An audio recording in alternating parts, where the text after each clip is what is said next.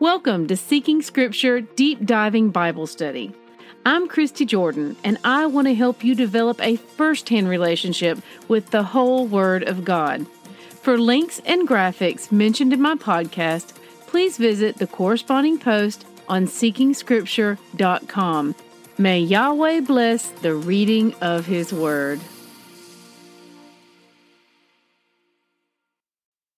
Good morning, siblings. Grab a cup, settle in, and let us touch hearts over the precious words of our Father. Today's readings are Jeremiah, chapters 4 through 6. Rabbit trails, or trail, such as it may be.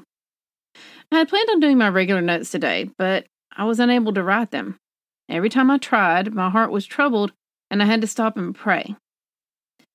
I'm focusing on the readings today, but there's something else I need to tell you, and I hope you'll read my heart in these words. I see so many warnings for us in Jeremiah, personally and as a people, and that continues in today's readings. I hate to keep pointing them out because I feel like someone who's ringing a bell over and over and over, and I want you to understand that when I read the Word, I see a message directly to us, directly to me. As a body of believers, we have to understand that what we are reading was written to a body of believers. These are not folks they were witnessing to or someone who was hearing the gospel for the first time. These are the people who called themselves by His name, who were looked on as His people by the world, who had lived all their lives swimming in this world of Yahweh's Word. In short, if we relate this to our time, it was written to what we consider the church today. And in truth, the behavior they are accused of can easily be transferred to us. If anything, we are far worse. So I want you to understand that as I read this and type my notes and share them with you, I'm pointing a finger at the person I see in the mirror. I see myself in all of this, past, present, and future. Seeing the struggles of Israel is a deeply personal thing for me. Seeing the grace, correction, and care of Yahweh is as well. Today in Jeremiah 6:10, we see that the word of the Father is an object of scorn, and they take no pleasure in His word. In our time, the Bible is neglected, held in scorn, and translated through so many filters as to render it, in some cases, unrecognizable from the original text. Studies show that less than 17% of professing Christians read it on a regular basis. But how many of that number were simply saying what they felt was the right thing to say? If I were to guess, I'd say fewer than a fourth of the responders answered honestly. Many say what they felt they should say, and many more overestimated their weekly time in the Word.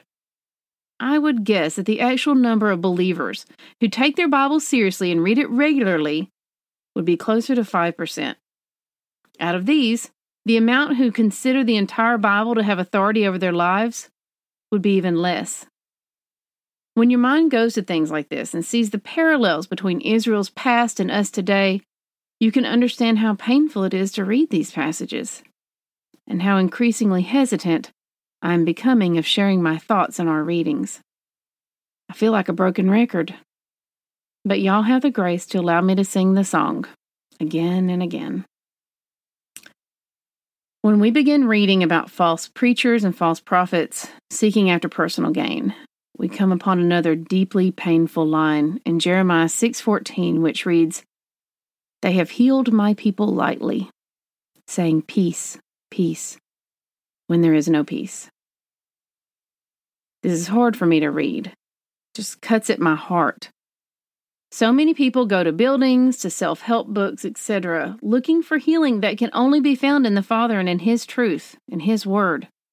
His instructions are clear as to how to seek Him, how to find Him, and how to follow Him. But we go to all these other sources in our quest to find truth and healing instead. Why don't we go to the Father? Even more tragically, when we do go to these sources, all too often they tell us what we want to hear. They don't give us the hard truth.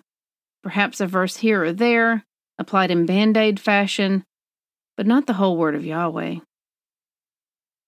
If someone came to me today, wanting a verse to help them along the way, At this point in my walk, I'd handle it the way I wish someone would have done with me decades ago. I would hand them the Bible, the whole thing. Here, I'd say, here it is. The answers to questions you haven't even thought to ask yet are in this book. And I'd continue. You need to read it and apply it to yourself. His whole word. Begin in Genesis. Meet your Creator. Listen to His instructions. They apply to you as much as they have ever applied to anyone else He created. No excuses. No shortcuts. Begin the journey and dedicate yourself to the long haul, because this is going to take time. Years. There is no quick fix. It is a lifetime commitment. But the sweetness of your labor today is eternal. And as soon as you set your heart to do this, He will immediately take hold of your path and direct you on it. You can come back next week, and I'm still not going to give you just one verse. I'm going to hand you the whole book again. And I'm not going to read it for you. I'm not going to summarize or give you cliff notes. I'm not going to give you a way to avoid reading it.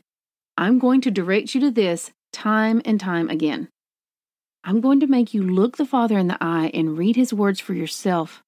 Because if you get His words from me and you don't agree with them or don't want to heed them, then it's too easy for you to attribute those words to me. A problem with me is easily dismissed, and justifiably so. But if we face our Father, if we read His words for ourselves directly from His book to us, and we have a problem with them, then we must face Him with it. That gives the matter the weight and merit it deserves. I'm going to give you the book with the Father's statutes and guidance, and then I'm going to wait while you meet our Messiah and see Him walking in all those things before you, and then loving you so much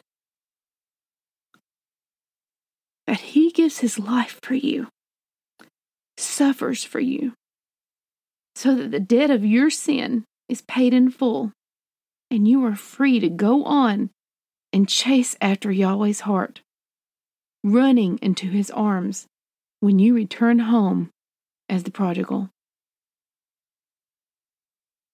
Y'all, children need a father, and not just weekend visitation. We need an ongoing daily relationship with Him. We need His hand and protection over all that we do, and our souls long for the love that only He can give. So let us not heal each other lightly. I will not give you snippets of verses that say all you have to do is love one another according to your emotional barometer on any given day. I won't hand you choice words pulled out of context, saying that all you choose is right and just if you only follow your heart. I will hand you the book, knowing that eventually we will read that our ways are not His ways, and our wisdom is not equivalent to His, that our heart is deceitful above all things, and therefore we shouldn't lean on our own understanding but seek His ways instead. The fact of the matter is that I want all of us, especially myself, to make better choices, to have His peace and live in the assurance of His eternal plan taking root and growing in our lives. Whether or not we do that at the beginning and end of each day relies entirely on the path we choose to take. Now, the Father says, few find that path. But He also says that we will find it when we seek Him with all of our heart. I have come to see, realize, and understand that many people will do things 10 times more complicated, 100 times harder, and 1,000 times more painful than what the Father asks of us, all to avoid having to face the Father. So when someone asks us for directions, don't give them, because the next time they need directions, they'll be right back asking us again. Instead, hand them the map and direct them to learn it themselves. The Holy Spirit our compass, the Father our cartographer, and Messiah marking the trails before us. In Matthew 11:28, He says, "Come to me, all who are weary, and I will give you rest." And now, one of the verses very dear to me. I printed this out years ago and taped it to my back door. Each day as I went in and out, I saw it there. After about 4 years, it became so tattered that I took it down and threw the paper away. And within that year, I began to really understand what it meant. It had been a foreshadowing of my full return to Him. The return of a people to the Father that they didn't even realize they'd left. Jeremiah 6:16. Thus says the Lord, stand by the roads and look, and ask for the ancient paths, where the good way is, and walk in it, and you will find rest for your souls. But they said, we will not walk in it. May we learn from our spiritual ancestors' mistakes and our Father's wisdom so that we will answer, yes, we will walk in it and find rest for our souls this day. Test everything. Hold tight to what is good. 1 Thessalonians 5:21. We are saved by grace alone. Obedience is not the root of our salvation, but it is the fruit. May Yahweh bless the reading of His word. Love y'all.